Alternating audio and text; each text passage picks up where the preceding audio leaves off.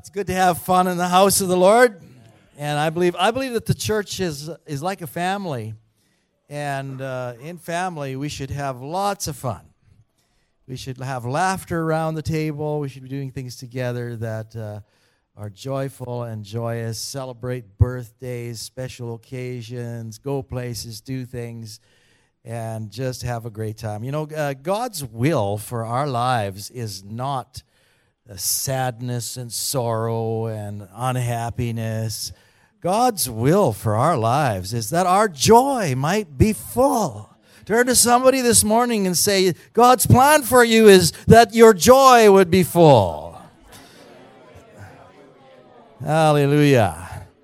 And so as I'm sharing on the subject of family this morning, for those of you who might not be married, or you're single, there's going to be some things in this message for you, and this morning for you.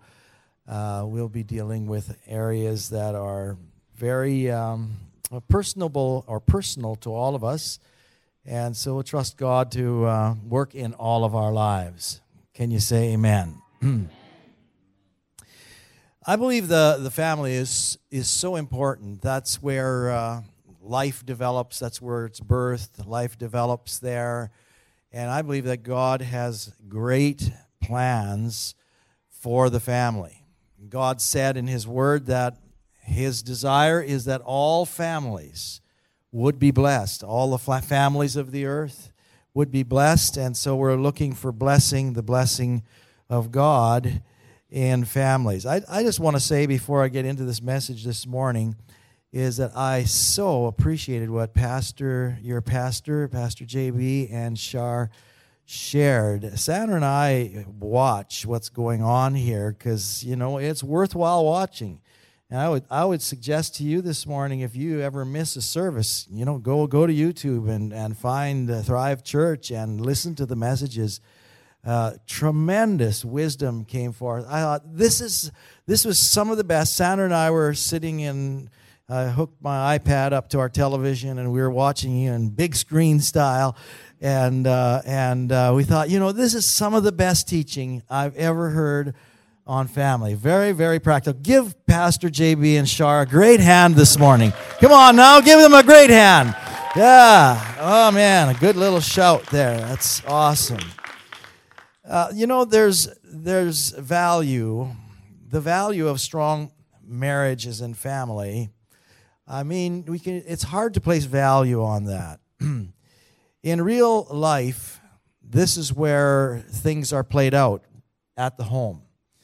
And we spend time together as family, and that's where we play out our Christian life. We live out our lives. The family is what I would call the incubator for great life.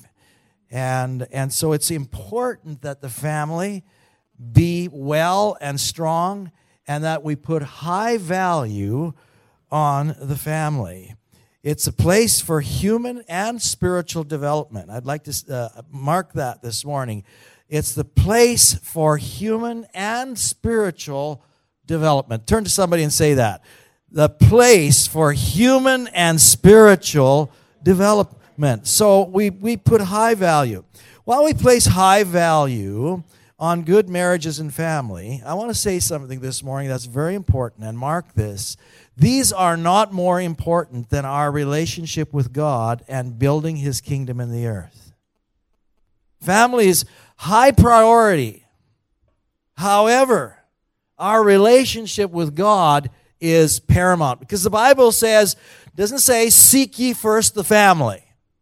It says, seek ye first what? The kingdom of God and His righteousness, and all the other stuff will come into place. So seeking the kingdom of God is so important in our lives. You being in church on Sunday is so important. If you seek God and you seek His kingdom, your family will do a lot better on Monday and Tuesday and Wednesday and Thursday, every day of the week. And so it's paramount that we make that statement this morning. Nowhere in the Bible are we taught to put our children or family first. Now, this might be a little bit shaking to some of you, and in how this affects your thinking, but God is to be number one. You know, we often say, well, these are the priorities of my life. Now, family and husband and wife relationship and all of that has very high priority, but not higher than God. Everywhere in Scripture, we are taught to put God first. Put God first, and He will help us to be the best we can be. Can you say amen? If God does not have first place, something or someone will take that place. You know, we are built in such a way in our lives. We've been created in such a way that we must have someone and something above ourselves that is important. You know, we are not the be-all and the end-all. God is the be-all and He is the end-all.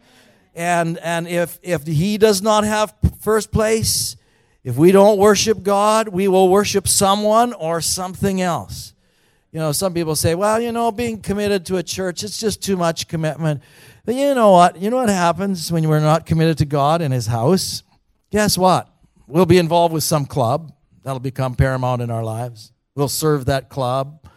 Or, you know, we'll be out, you know, playing golf on Sunday, and when we should be in the house of God or involved with sports or whatever, and God has no place. And we actually, without realizing it, we become slaves to those things. We're so committed to those things. I mean, we can't be late. We've got to be there, you know, on time and early and all this kind of stuff. And yet, you know, when it comes to church, sometimes we just kind of drag in. It never happens here, I know, but I'm talking to some people in another city. But, you know, God needs to have first place. If we don't worship God, we'll worship someone or something else. And so let's be worshipers of God. Bible examples. I want to give you a few Bible examples this morning where Abraham made it and where Lot missed it. Lot missed building the altar and was not known to call on the name of the Lord, and he lost it all in the end. He lost his family, he lost his wife. How many of you want your wife to turn into a pillar of salt? That's what happened to his wife. Some of you might say, well, some days I think it would be nice if that happened because you're having an argument, not because she deserves that. But anyway, Lot missed because he didn't build the altar and was not known to call on the name of the Lord. But Abraham was blessed in all things because he called on the name of the Lord. His focus and pursuit was God. When God put a call on Abraham's life, he then pursued God and he was following God. And the Bible says that he went out and he didn't know where he was going, but nevertheless, he did his best to follow God. And wow, he became the father of the faithful, and his name is known around the world. And he sought God. His focus and pursuit was God. And Abraham, made statements like this: "The Lord is my reward." Didn't say that my check or my earnings or my commissions are my reward. He said, "No, the Lord is my reward." So the pursuit of his life was the Lord. So very important that we follow the biblical examples that are set before us. Bible examples of Abraham further is, "For I know that he will command his children and his household after him to do justice, so that the Lord may bring upon Abram all that which was spoken of him." So his passion was to know God, but his passion also was to lead and command his children in the way of the Lord. Our lives are not just to end with us. We need to be thinking generationally. So we think the next generation. We think beyond where we are at in this present life and in this present world. And that was Abraham's vision, was to pass what he had on to the next generation. Another Bible example is Joshua in Joshua 24:15. And I think it's up there on the screen. Could we say that together? "As for me and my house, we will serve the Lord. Notice who it starts with. As for, say it loud. Me. As for me. You know, it needs to start with us. As for me, and then for my house. As for me and my house, we will serve the Lord. Sandra and I got married quite a few years ago, but I'll never forget the one thing that we stated in our wedding reception. We gave a little talk in our wedding reception in terms of our plans, the plans for our lives, and I remembered Sandra's dad was so gracious. He paid the bill for over 200 guests at our wedding, and we had a wonderful celebration, which we'll always remember. But I remember my wife and I standing up that night, and we made this statement, and I made this statement from Joshua 24:15. But as for me and my house, we will serve the Lord.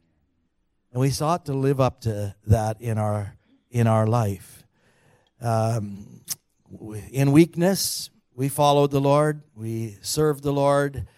We're not perfect, but that was the undergirding statement of our life, our marriage, that as for us, we are going to serve God. That was the paramount thing. There's other Bible examples of Lois, Eunice, and Timothy. The Bible talks about the sincere faith of these who was manifest in Timothy. He said, the faith that is in you, Timothy, was in your mother and in your grandmother. And they all lived with faith and trust in God. I'm saying all of this morning because I believe this is so important to family life.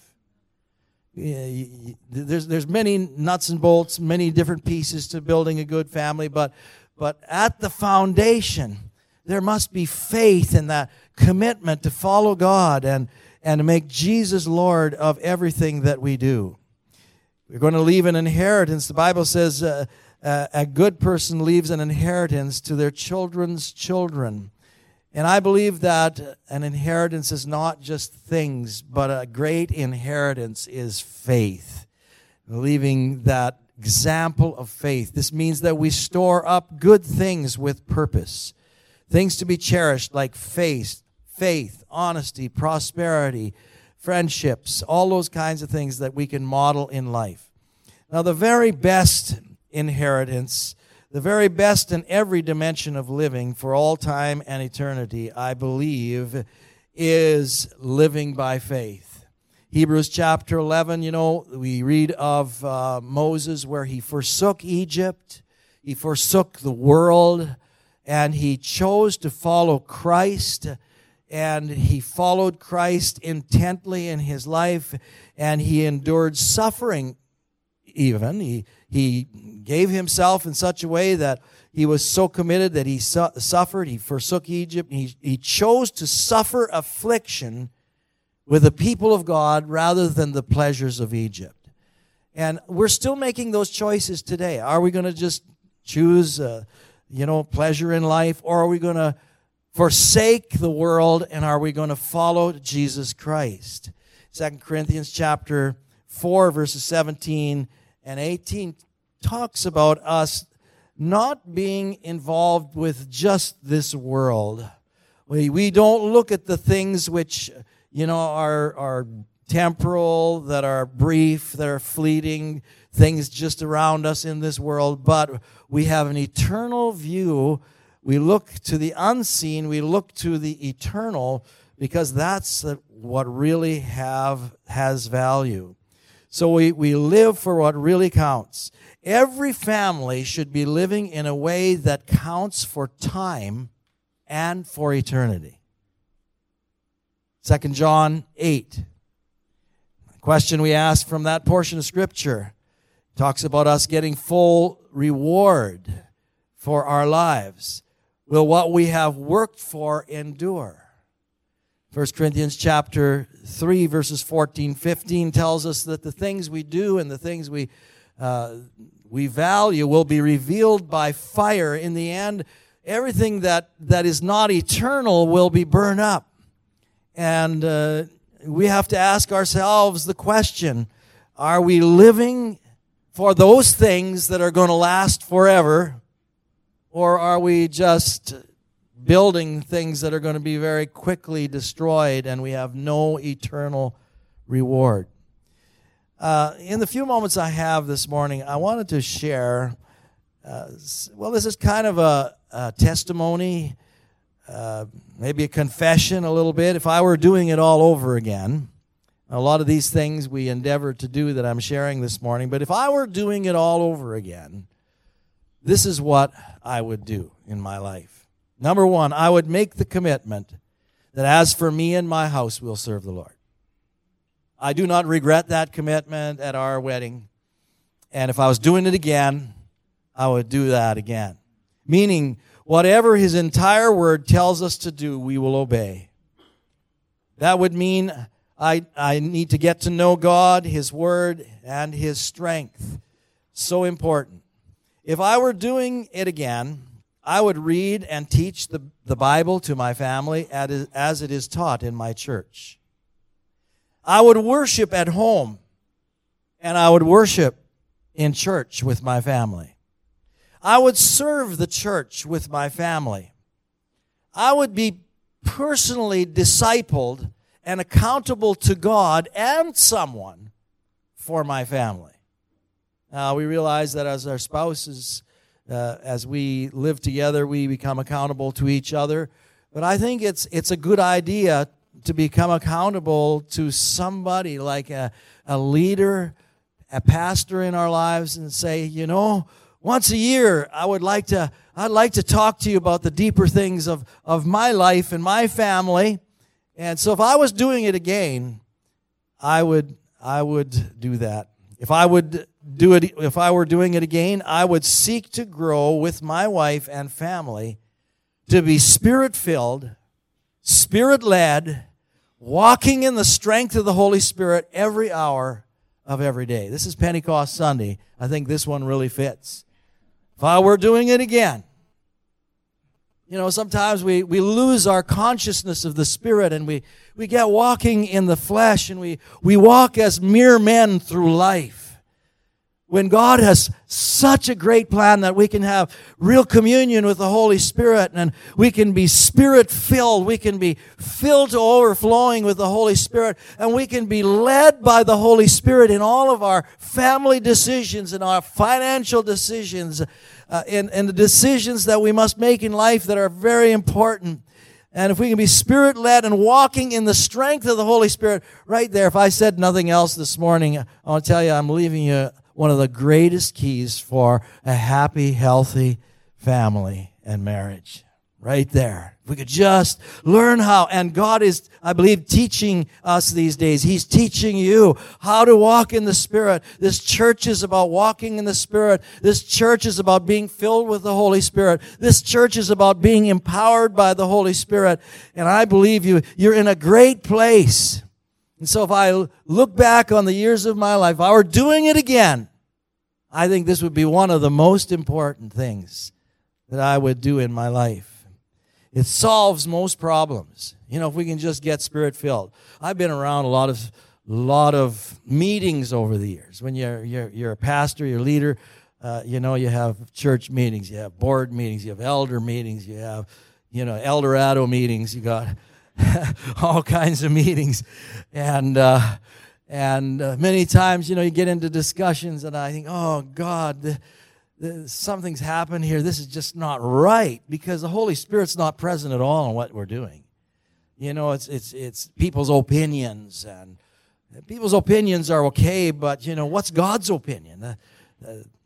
Again, I've sat on national councils, and I think even if government would operate in a way that they would say, we need to hear from God. And, in the early foundation years of the establishment of Canada, a lot of our leaders heard from God and established foundation stones for our nation. And today our nation is blessed because of those things. They heard from God. They just didn't hear somebody's opinion. So many things can be solved. A lot of the conflict, the arguing, the overspending, the abuse would all vanish if we would be Spirit-filled, Spirit-led, walking in the strength of the Holy Spirit. There would be absolutely no abuse. There would be no abuse of language. There would not be any arguments taking place. And both the men and the women would watch how they use that credit card because they're led by the Holy Spirit. Can you say amen? Ah, you're a cooperative bunch. Turn to somebody and say, we are a cooperative bunch. Now, if I were doing it again, I would work to succeed not just in my career, but as a husband, as a father, a friend, and also, of course, in the workplace. You know, there's quite a statement made in the Song of Solomon 1:6. They said, they made me keeper of the vineyard, but my own vineyard have I not kept. You know, there's the vineyard of our heart. And sometimes we fail to look after what's going on in our own hearts, or there's the vineyard of our family, and we're out there doing business and influencing and all this, and that was a big challenge in my life. I'm thankful. I'm kind of making a confession here this morning. I was a very busy person all of my life, and traveling and going places, and many times away from the family. My wife stood by the family, and but there were times when I thought, wow, I really pushed it being away so much. If I were doing it again, I would work to have God, my wife, and my family as my best friends, along with many others who God allows in my life. You know, Jesus, after he'd walked with his disciples for many years, he turned to them. He says, I do not call you servants, but I call you friends. And the goal of parents should be that in the end, they'll be the best of friends with their family. Friends. If I were doing it again, I would get all the help I could from God and others to build a successful family that would last for generations to come. I would read good books. I'd get resources. I'd have people counsel me. And I would get experts on different areas who really know how to make it happen and have been successful to speak into my life. If I were doing it again, I would get God's vision and plan for each child and do my best to develop that by all means, the church and other people. It's one of the things my wife and I did is we sought the Lord to know what God wanted for our children. And over time, God showed me with each of our children what their gifting was and how I should help and work to develop that. I believe as we seek God, we can get insight. Some people would say, well, that's sort of a prophetic insight. And you know what? There were actually, in some instances, there were leaders, Christian leaders that came that had impressions, and they said, don't overlook your child in this area, because I really believe that God has something for them to do in such and such in their life. And, we followed those prompts and cooperated with what the Holy Spirit was saying and led them into what God had planned for their life. It's beautiful to see children come to the point where they need to make their own decision to follow Jesus Christ. And then they grow beyond that in their life as we nurture them and help them. And the church helps in that. Different individuals help in that. And we work with that to see God bring them to where God would have them to be in their lives. I just give you the example of our own son. When he was young, I always said he couldn't carry a tune in a basket. He just was not into singing. He was not into music or anything like that. But I had this vision that God gave me that he would be a very composed leader and strong in singing and as a musician and in worship. Would you know, after he was genuinely converted to the Lord as a young boy, he was about 12 years old, where he had an experience with God that was very deep. All of a sudden, his whole life changed, and the emphasis of his life changed, and he began singing, and he began to become a musician. And he has been the worship leader in our church, and he does it with strength and with excellence now for almost 20 years.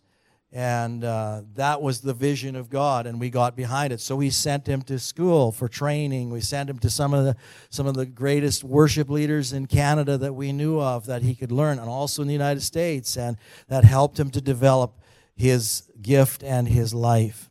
If I were doing it again, I would take our children to the mission fields of the world to make them mission-minded.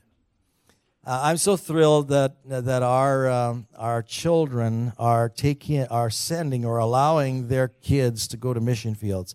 One of our young grandsons, who's now in university, was on the mission field for a season, and it radically changed his life. He's going to university now, but after he graduated, he went to one of the mission fields of the world. And he saw the deep needs in the lives of people. He saw the poverty. He saw another side of the world. And it changed his life. And I believe that we need to expose our children. We need to spend money on that kind of thing and take our children or else send them or give them opportunities like that. If I were doing it again, I would have sacred set times with my wife and family that would seldom be altered. And that we did in our lives. We had Friday night was a sacred time. Nobody else was in our family. It was our family and us.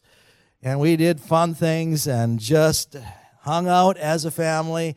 And those are memories that our kids remember and we will remember forever. And that's how we got to know our children well. If I were doing it again, I would train people to pastor their families. That's as a pastor. And I would encourage that. Dad, you're the pastor of your family. Mom, you with your husband are pastors to that family. I think that's where great pastoring can happen. If I were doing it again, I would place a strong emphasis on families, helping families, including single-parent families. I believe we should be helpers of one another. If I were doing it again, I would make strategic plans for marriage, family, and home. And I'd like the handout to be given at this time. Whoever's doing that, you can do a little handout that I have prepared. You can just hand it out. So let me say this while this is being handed. I would make strategic plans for marriage, family, and home and be accountable to someone to achieve those plans just like we do in business and in church planning. You know, some families never plan. They never sit down seriously and look at where they're going or how they can improve areas of their relationship. And so I want to encourage you today. This is also for singles. The number of questions are appropriate for singles. There's a few questions in that if you're single, you just don't answer those. And there's a way of grading yourself. But the important thing in this questionnaire is that you write an action plan for each area. We call this an introspection time. So you're going to be grading your relationship with God. And you'll have an action plan for how you will improve that. Maybe you're not reading the Bible regularly or not praying regularly, or your attitude in general. Your financial life, well, you should fill in a budget there. And maybe you've never done that. You might say, well, I'm going to have to do that. A general stewardship and care of things that God has given, your social life. There's just a number of things that you're going to be grading, but the important thing, say with me the important thing. The important thing is that you have an action plan for improving every one of those areas. If you're going to rank yourself as excellent, that's number one, or maybe it's poor, well, then you really have to deal with it. You might have to come and see Pastor Shar to really get down to business. She'll get you there. And so can I have a commitment from you today that you will spend at least 20 minutes in looking at this and grading yourself? Can you wave this? Are you serious? Yeah, good. If you're serious enough, now God's seen that commitment. Pastor JB looked around and he saw also. And this is a kind of a fun thing, but do it with your spouse. If you're married as a single person, you do it obviously with yourself. Or you could do it with a friend if you want to be accountable to a friend. And it's about improving our lives. It's about making our lives, the best they can be. And so that's something, if I was doing it in my life again, and my wife and I used to do this with all of our leaders, at least once a year we would do this kind of introspection time, and then we would do it individually, and it yielded some things. We set some goals, some plans, some things we would have never done in life were done because we took the time to do this. We traveled to certain parts of the world because we made an action plan. We said, we're going to do this, and you do it, and wow. Life becomes not just something you just kind of float through, but you actually have a plan. Now, if I were doing it all over again, I would come to terms with the fact that there's real warfare around all of this and would grow stronger and stronger in the Lord. It's interesting to me that in the context of family, Ephesians chapter 5, Ephesians chapter 6, first part of the chapter, the next thing that comes is Paul's teaching on warfare. And I believe that families face warfare. Therefore, Paul gave the teaching of warfare after he taught on the family, knowing that we will face battles, and our battle is not with flesh and blood. Our battle is not with our wife or our husband or with our teenage, kid in the family. The battle is really a demonic thing in many instances that rises up to destroy our relationships, and we have to learn to be strong in the Lord and to take on the whole armor of God. And you'll face battles for your children, which can only be won on your knees, or only be won as you engage in spiritual warfare. I might just say that every one of our children faced a time in their life that was very, very critical, and we had to battle that through with prayer, and we saw God help us win the war and the battle for their souls. So if I were doing it again, I would engage in this kind of warfare. If I were doing it again, I would be careful who I have influenced my life and our family, and be strong to overcome evil with good. If I were doing it again, I would work hard to make Jesus the center and Lord of everything. Well, that's kind of a shotgun blast this morning. And Pastor JB will turn it back to you here, and we're going to do something a little different this morning. God bless you. Fantastic. Can we give Pastor Tim a big hand right now together?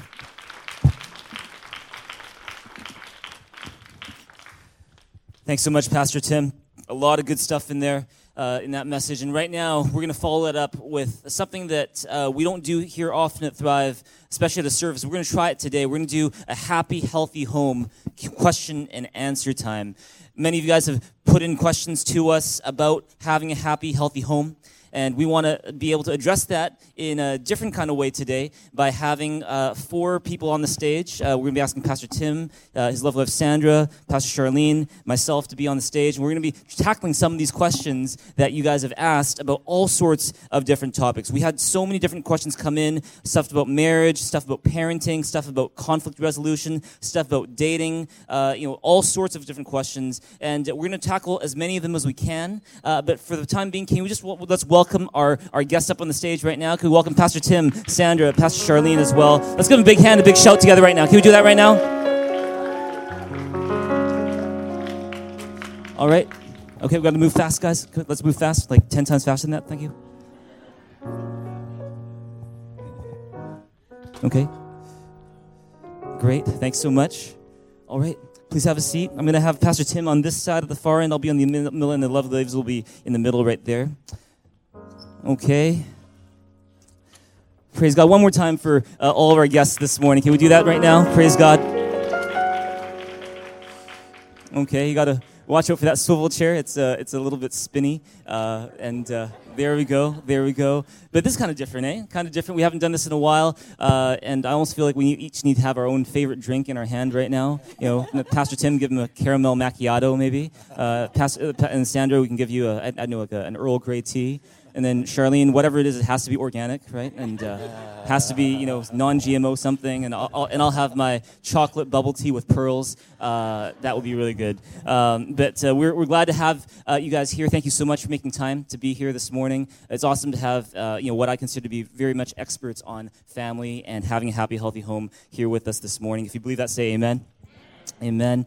We covered a lot of things in the series. We've covered things such as, how to fight well between two members of the family. How do you fight in a healthy way? We've talked about how happy families and unhappy families, the difference is not that unhappy families always fight, happy families never fight. All families fight, but we just fight differently. Happy, healthy families learn to fight well. We've talked about that. We talked about things like the role of the man and the woman, the husband and the wife in the home. And there's bound to be some questions that come up from that. And we thought we'd deal with that here in this kind of setting where we just basically have a conversation. We're just basically having a casual conversation in front of all of our friends here at Thrive. And we're going to just kind of tackle different topics and hopefully believing that God's going to, by His Holy Spirit, is going to lead this conversation. And so I thought I'd start with one right now. It's not one of the ones that was asked, but I just thought I'd ask it right now, which is that, Pastor Tim and Sandra, you guys have been married now for over 40 years, right?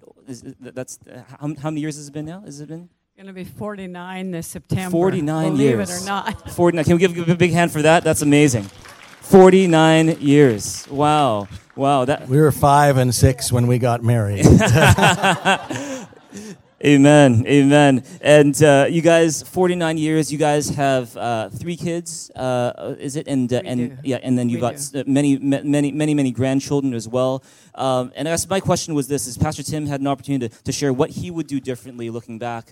I think we'd all love to hear from Sandra as well. When you look back at the past 49 years of being married to Pastor Tim, raising a family, is there anything that you can think of that you would do differently looking back?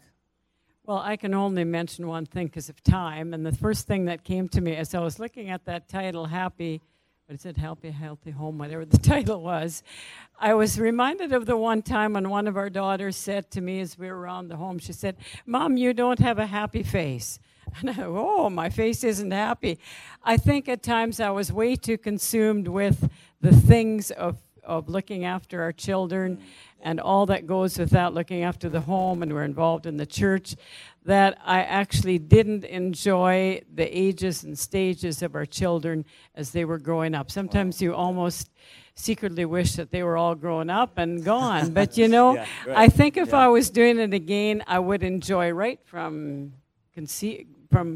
them before the conception until they were born and grown up and out of the home. I would enjoy them a lot more and at every age and stage, because sometimes we can just be hoping that they grow up quick. And that does happen. They grow up way too quick. Wow, that's a great answer. Great reminder for all of us who are parents is to learn to enjoy every moment as opposed to just kind of wishing it was all gone. No, that's really good. Turn to your neighbors, give them a high five, and say, "Enjoy your family." Enjoy your family. Don't just tolerate them. Don't just just wish they were different, but enjoy them as best you can. If you believe that, say amen. Amen. I'm going to let Pastor Shari take the next question. We received a lot of different questions, and they ranged from, how to be a single girl to how to be a good wife, husband, to what do I do with parenting. And so we're going to try to tackle as many as we can. But I'm gonna give a question, actually, starting with Pastor Tim. And so one of the questions that we received went like this. It says, in popular modern-day views, people like to think man and woman should be viewed equally and thus be free to have roles in the family that is no longer bound by gender. For example, last week's sermon depicts the man to be the protector, the provider, and the priest of the family. Could the roles be swapped, if agreed upon? And why can't the woman also be the provider, the protector, or the priest? Good question. So, Pastor Tim, what do you think about that? I think God has a standard order. The Bible is very, very clear that man was created first, and then the woman, and God had an order in what he did. Now, having said that, so therefore, that would line up with what Pastor J.B. preached. However, I do believe that there are exceptions to rules in the Bible. And, for instance, in the New Testament, the Bible talks about Priscilla and Aquila. Interesting, in that order. And it would seem that she was the stronger ministry leader in that situation. And, when you come into ministry, I've seen great lady leaders, and that's not maybe what would be the norm, but that's what God's chosen to do and use. And I think in similar ways in the family, there can be, just by virtue of giftings and callings and God's specific plan for, individuals, that there can be different things happening. So that's how I would put it. While I do believe it's fairly standard that what was preached is the way it should be, we do need leadership. And by the way, I still believe that when it comes to headship, that the husband should be honored as the head of the home.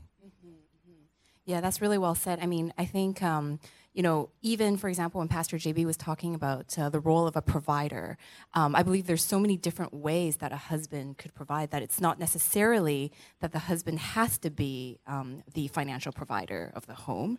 It's not necessarily that he has to be or do a certain thing in order to fulfill those roles. But I think, like Pastor Tim said, sometimes it can vary from family to family, and I'm not sure if Pastor JB has anything more to add to that. Well, let me ask you guys a question. Let's see if we can remember what those roles for the man and the woman, the husband and wife, are that we've been talking about. So we said that there were 5 roles for the man, and I'll let Pastor Shar in a minute say what the 5 roles of the woman are in the home. But the 5 roles of the man we've talked about are a king. Everyone say a king. King. A protector. Everyone say a protector. Protector. A priest. Everyone say a priest. What was the 4th one? Oh, yeah, a provider. Everyone say a provider. Provider. And last one is a gentleman. Everyone say a gentleman. Gentleman. All right, and then for Pastor Shar? For the roles of the wife, there is the queen. And there is also the companion. Yeah, companion. The encourager. Encourager. The trophy. Oh, the trophy, of course. The trophy and the fighter. Fighter, yeah. And you got to keep this in mind, is that when we are teaching and communicating on these roles, you want to understand that where do these roles come from? These roles, when I'm talking about the 5 roles of the man, I'm talking from Ephesians 5, where Jesus is said, or where Paul's talking and saying that the husband is the head of the wife, just as Christ is the head of the church. And so these 5 roles all flow from the idea of being the head. Right. Now, does that mean that there are not roles that the wife plays that are in some ways overlapping with the role of the husband? Like, for example, you'll notice that some of these roles are kind of similar. On one hand, you have the husband as a priest. He is as the spiritual leader of the family. But at the same time, you have the wife who is a fighter, who is praying, interceding for her family. There's going to be some overlap there. But at the end of the day, we wouldn't go to the point of saying, okay, well, we can just do whatever we want. So you be the head wife, and I, husband, I'll just follow you. That would be leaving I think God's original design for marriage in a way that wouldn't be healthy. And so, of course, the way we express it, just like Pastor Tim was saying, could be different based on our different callings, our different giftings, the way that God has wired us. But, I think the fact is that God made us to have specific roles based on the specific heartbeat and design He's given to both men and to women. Yeah, that's really well said. Definitely. Yeah, maybe I'll just add one more thing on that, is that, in our day and age, the mantra, the big message that the media, the culture around us, the society around us will want to tell you is you can be anything you want to be. And that goes for anything. It doesn't just include your career. It doesn't just include your aspirations for your profession, but including stuff like you can be whatever gender you want to be. You can take on whatever role you want. And all that stuff. But you got to say this here. At Thrive, you got to understand that it is not that you can be anything you want to be, because you can't. The fact is you can't. No matter how hard you try. For example, I will never be an NBA basketball star, no matter how much I want to be, all right? I won't be. I'm just not designed that way. I can try to work really hard at it, but just God didn't design me that way. You can't be anything you want to be, but you can be everything God made you to be. Right. Amen? Amen. And so that's why it's really important that to understand what those roles are that God has given to you in your home, so that you can be everything that God made it to be. Excellent. Thank you, guys. Thank you, Pastor Tim. Thank you, Pastor JB. Pastor JB, I don't know if you have the next question. So yeah, I guess the other question flowing out of that is it against the Bible's teaching if a wife is the primary financial provider while the husband takes care of the house chores and the children? Sandra, what do you think of that one? Wow, why do I have to start on that one? I think there's many different situations, many different home setups, families, individuals, that at times the wife does have perhaps the education and the means that she can be the main provider of the home, and the husband, and I guess the one question had the little key word in there is in agreement. I think as husbands and wives you have to be in agreement for this maybe reverse role. And the husband is very inclined to take care of the children and be at home and even cook and clean and all that's involved with that. And so I think every family, every home situation is different, and it has to be just worked through. But the key thing is to be in agreement to this, because it could cause strife, and it could cause the husband to think that I'm not taking my place. But if the husband and wife are in agreement, he's doing what he's supposed to be doing, and the wife can be doing what she's doing. I'm in agreement with my wife going out and making $1.5 million in the next 6 months. I'm sure you are. I'm in agreement. Yeah, and actually, I think one of the most important things, which Pastor Tim alluded to earlier, is about respect. I think, even if the wife is the one who is going out and providing for the main sort of financial needs of the home, I think at the end of the day, it's one of those things where the husband is still the head of the household. It doesn't matter what the wife is earning or what the wife is doing, but the husband is still the head of the household according to the Bible.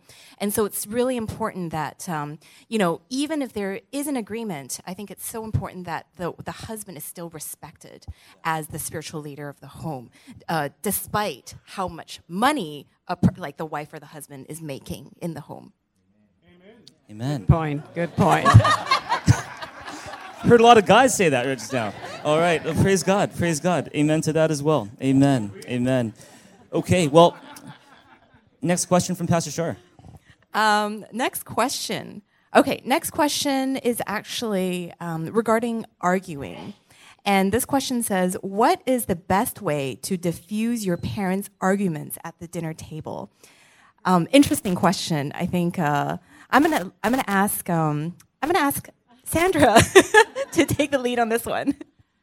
Yeah, I guess it would depend if this is a child wanting or a young person wanting to know from there, or if it's a grown family and the parents are, you're living together as a married couple with children, and then your parents. It's a hard question to answer, but I guess personally, I've always looked at mealtime as it should be. It should be one of the happiest, best communicating time in the family, and how to stop that, stop negative communication. I don't know, maybe somebody else can help me.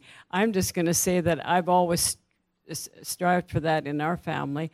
And if some conversation would come up that I just didn't want to talk about at the table because it would make me lose my appetite probably, I just let that be known that can we leave this topic for another time, because mealtime should be a very positive communicating time and a joyful time as a family.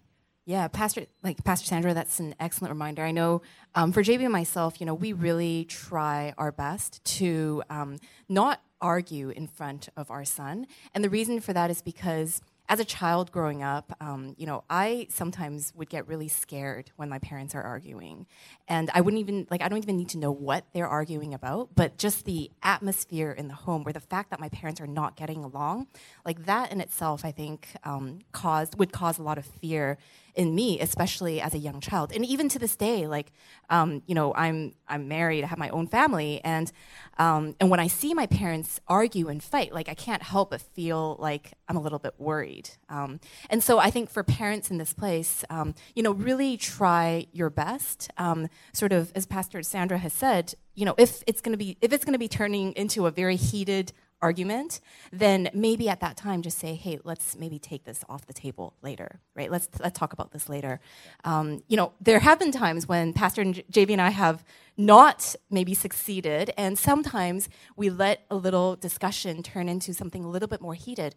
And I have actually witnessed my son, who's only 5, like just sit there in front of us, and then he's kind of like, I'm not really sure what to think right now. And then the next thing you know, he's got like a tear falling down his face. And that, I think, really alerted us to just how much fear it causes in him. And later on, we would communicate with him and say, like, Bradley, were you scared? Like, are you okay? And he actually would not be able to tell us, like, anything about what we were talking about. Like, he's not going to be like, oh, Mommy, I think you were right, or Daddy was right. Like, he wouldn't be able to say that. But then but for him, it was just, I just want my mommy and daddy to get along, right? And so for parents in this place, it really will benefit your homes a lot when you don't argue so much in front of your kids. That said, I think there have been times when Pastor JB and I feel like we do need to talk things out. It's not healthy for us to not talk certain things out. It's very much about how we talk things out. But there have been times when you just kind of need to let your parents talk things out at their own pace, in their own time, and hopefully in a way that will not inflict fear in the rest of the home. Right. Yeah. Just to add to that, I think a lot of it depends on how you're talking to one another as parents, and I think it's in fact in some ways healthy for the child to see you guys talking, not necessarily agreeing, but doing so in a way that is respecting one another, showing love to one another, being patient with one another, because that's actually modeling good communication, right? But if it becomes something where it becomes really, really heated, that's where I think, like Pastor Shara said, it's something you want to consider taking offline. If it's something where you guys are, in a home where the parents are constantly at the dinner table fighting and it's becoming very unhealthy, then that's where it's probably a good idea for the parents to say, okay, we just need to really kind of relook at how we communicate and possibly take some of these things offline so we can actually enjoy a meal together as a family. Yeah. Excellent. I mean, so I was telling you about how Bradley gets really scared sometimes when things seem to be a little bit over his tolerance. And there have been times when, Pastor Jamie and I really do try to talk things out in a normal manner. Like, we're just kind of having a communication and talking things out. And Bradley would just, you can tell there's a difference between fear and the difference between, like, him not fearing. Like, he knows that we're just talking things out, like, in a healthy home. Yeah. And so in those times, he'll be like, Mommy and Daddy, can you guys stop talking? Right? Like, and that, like, is okay. Like, that, I think, is healthy to have in a home, because a child needs to understand that sometimes you just have to talk things out. But when it inflicts fear, that's where I think as parents, we really need to start, thinking, should we just take this offline? Very good. Yeah. Maybe I'll take the next one. Is that okay? All right. So this one I found is really interesting, and I think it's, in fact, very relevant for a lot of people who live in our city. A lot of people who live in Vancouver, which is where you're in a family where you're not all in the same city. Maybe you're on your own here with maybe your siblings, and your parents are overseas. So one person, or actually like a number of people, wrote something along the lines of this question, which is, how can you have a happy, healthy family with family who are overseas? When my mom or dad is overseas, like, how can we be a more intimate or happy, healthy family? We heard that question a few times, and I think a great person to answer that question is Pastor Charlene. Pastor Charlene, we both have experienced that. I think you more than I have, about having family overseas. How would you give any encouragement or advice on how to have a happy, healthy family when they're overseas somewhere else? Good question. I mean, I've been living away from home since I was 18, when I moved away for university. And since that point, like, I just haven't really lived in the same home with my parents for, like, an extended period of time. And I wish I could tell you that I've always done a very good job. I haven't. I was horrible, especially when I was in my university years. Like, I would call home, like, once in a blue moon. And usually in those times when I need something, or if it's like a birthday, or something like that. And when I really, I think, understood how to do this, it was when my brother passed away. So when my brother passed away, Pastor JB and I were in Vancouver, and my parents were in Taiwan. And we spent like about a week with them, just like for the funeral and everything like that. And after that, we returned to Vancouver while my parents stayed there for like another 2.5 months to take care of some stuff. And at that point, like that was when I started really knowing how to love my family and how to love my parents long distance. I was just worried. Like I think deep down, I was just really worried about how my parents are doing. And so I called them every single day. And it was awkward at first because I've never done that before. But I called my parents every single day. And every single day I just say, Mommy, like, Mom, Dad, like, how are you guys doing? And then sometimes we would pray together. And sometimes it's just about listening to my parents talk, sharing their grief. And then one thing that I learned was I always, at the end of every conversation, I would say, Mom, Dad, I love you. Right, and that was something that we didn't do before. Right. Something that, in fact, like even when we see each other face to face, it was just not something that in my family growing up, like we do. We know that we love each other a lot, but we just never said it. And so from that point, like I started contacting my parents every single day. It lasted probably about 3-4 months. I mean, slowly it kind of tapered off. It wasn't every single day. It was probably every couple of days. Nowadays, like my mom, praise God, my mom actually has, gotten used to Line. Like she can actually like text me, which had never happened before. And so now my mom and I keep in touch over Line like every day.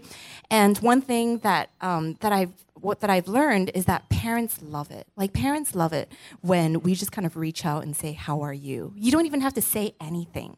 You can just call them and they will feel like they are important enough to you that you would make that phone call. And it could be something even as simple. Sometimes I don't have time or I don't really have much to say, so I'm just sending a picture. Like I send a picture of Bradley or I send a family photo. And my mom loves it. Like my parents, they both just really love it because they feel like they're being thought about. And so if I could give you a tip, I'd say just be brave, be bold in loving in your family members, and send a picture, send a text, send a hello, send a joke, like send anything. And really, I mean, they will feel loved. And don't be shy to say, "I love you," because it really changes, I think, the relationship in the home. Yeah. That's well said. Maybe I'll ask one more question for Pastor Tim. Pastor Tim, in your message this morning, you said that if you could do everything again, one of the things that you would do is you would teach and worship at home the way we do at church. Now, I'm going to ask this question because I think maybe some people might be thinking, well, okay, I don't have a worship band at the church or at my home. I don't have, I didn't go to Bible school.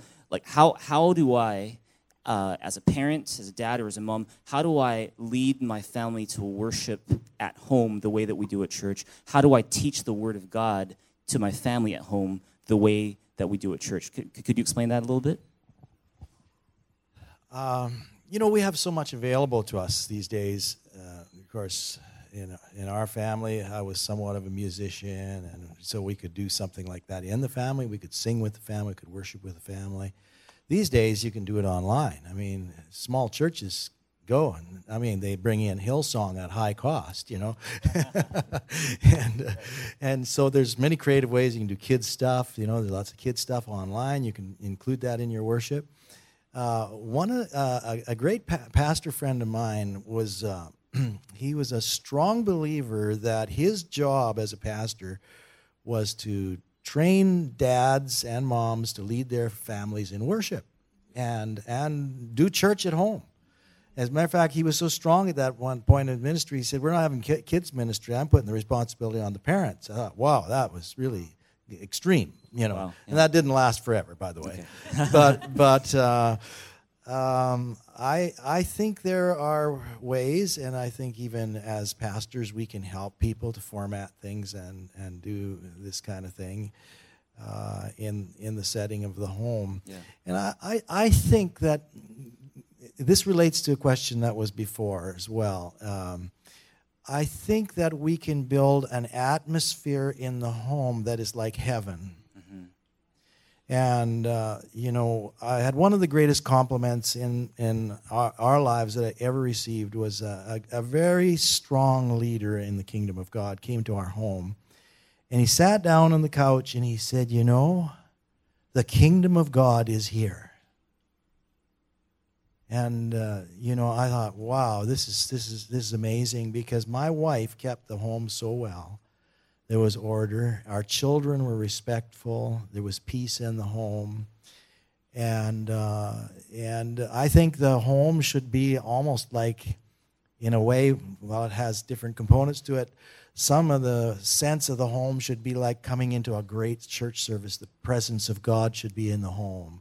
Worship should be in the home. Good music playing in the home, off the internet or wherever. And so I think we can culture this kind of thing in our homes and obey the biblical mandates to, even with our speech. The Bible says our speech should always be with grace, seasoned with salt. Yeah. We do all things to edify and to build up. Now, if we have to sort something out, if it's a family issue, we need to sit down and talk. Now, what has God got to say about this? Right. And then pray and seek God for an answer. Right. And or if you really got to duke things out, go into the back room and say, we're going to really hit this and get through it. But let's always remember how we speak is important. Right. We should be gracious in our speech to our spouses, to our children, and so on. And make sure what we're enacting is always the kingdom of God. And, of course, the kingdom of God is the Holy Spirit at work. Right. Yeah. And so Pentecost Sunday, let's be full of the Spirit. Let the Spirit of God lead us in everything we say and do, and we'll have happy, healthy homes. Yeah, that's a great point. If you believe that, say amen.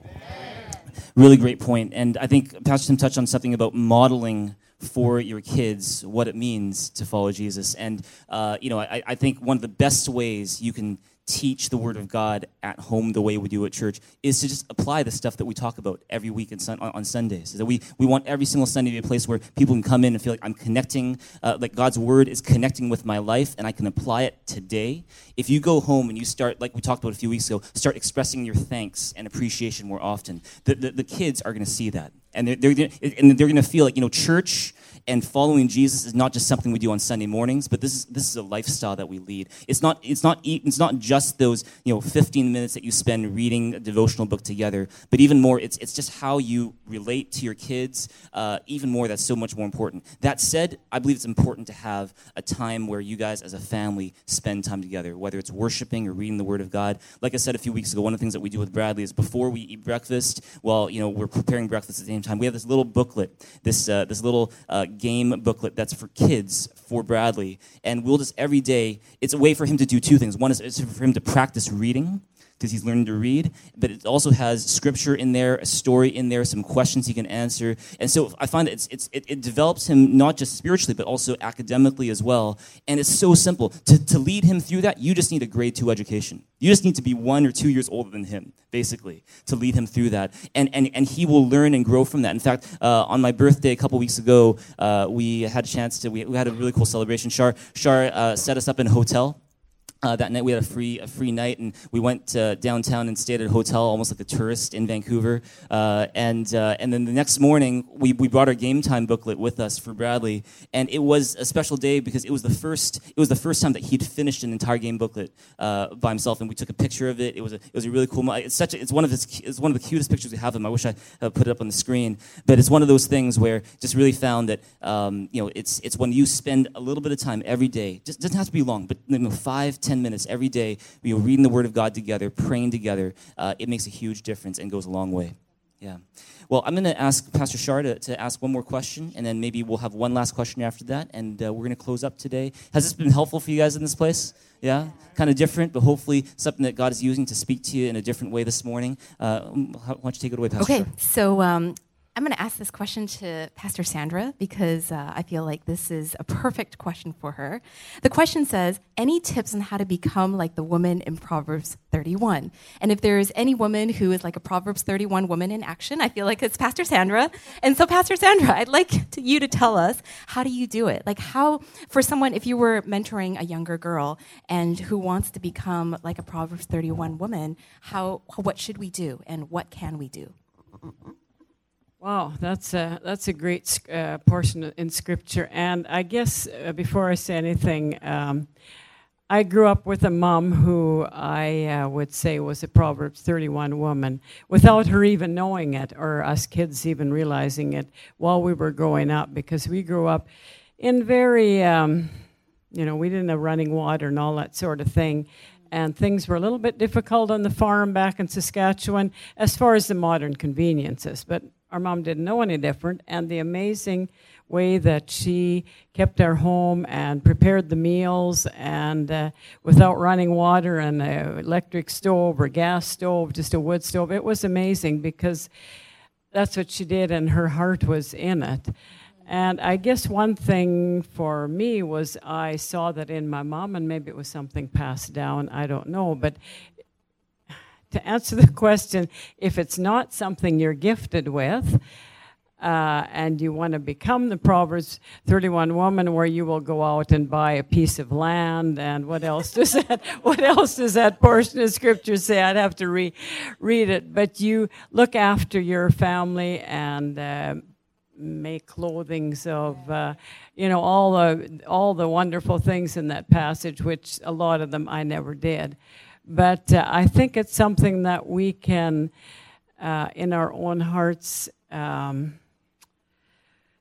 read and focus on the Word and ask God for help to help us to become more like the person and the woman in the Bible that we would like to be in providing for our husband and our home and our family. Yeah. That's so well said. I think there were two things that really struck me about what you shared. I think one is watching your mom do it, and learning along the way, this is how you can become more and more like a Proverbs 31 woman. And for a lot of the young women here, and a lot of the older women here, I think it's having that role model in your life, and maybe even asking someone to mentor you in that area. Like how can I become more like that person, or more like the Proverbs 31 woman? I think happens through mentorship, happens through discipleship. I think the other thing that Pastor Sandra touched on was that, the Proverbs 31 woman does a lot of stuff. I mean, she buys land, she grows a vineyard, she sews, she does a lot of stuff. And I think it's one thing to keep in mind that you're not going to become a Proverbs 31 woman overnight. It's an ongoing process, but at the same time, it's not just limited in one area. It's actually a very vast area of things that you need to become experts in. And so one tip that I have is, do everything that you currently already do with excellence, and give God honor and glory in that process. Because everything that you're doing, whether you're studying or you're working, not even in the church, you're working in sort of the secular world, whatever it is that you are doing, I believe that God is actually shaping you in your very unique way to become that Proverbs 31 woman. And so I think for me, it's about giving your best, giving your all, and giving honor through all that you do. And there's a verse that actually comes to mind, which is from Psalm 1:3, and it says, she is like a tree planted by streams of water, which yields its fruit in season, whose leaves do not wither, and whatever she does prospers. And I think that, to me, whenever I think about the Proverbs 31 woman, I think about that verse. And the reason for that is because, if you want to become a woman of God, if you want to become a Proverbs 31 woman, you have to be planted in God's word. You have to be planted in God. You will not be able to flourish and become that person unless your roots are in God. And so important. That is simply, building your relationship with God, and keeping up with reading your Bible, coming to church, being in fellowship. I think all of those things will contribute to you becoming more and more Christ-like and becoming that Proverbs 31 woman. So. Another piece of advice for ladies in this place who want to become a Proverbs 31 woman: just stalk Charlene and Sandra, for a week, and you'll have a good idea of what a Proverbs 31 woman looks like. If you believe that, say amen. Amen. Amen. You could be a fly on the wall in our home, or in Pastor Tim and Sandra's home as well, and you'll see a Proverbs 31 woman in action. Amen. Praise God. Have you guys enjoyed this morning? Can we give God a big, big hand? And let's also thank all of our guests this morning on the stage. Thanks so much, guys. going to ask the worship team to come up. We're going to end off our service. Why don't you stand up, find a few neighbors around you, give them a high five, and say, God made you for a happy, healthy home.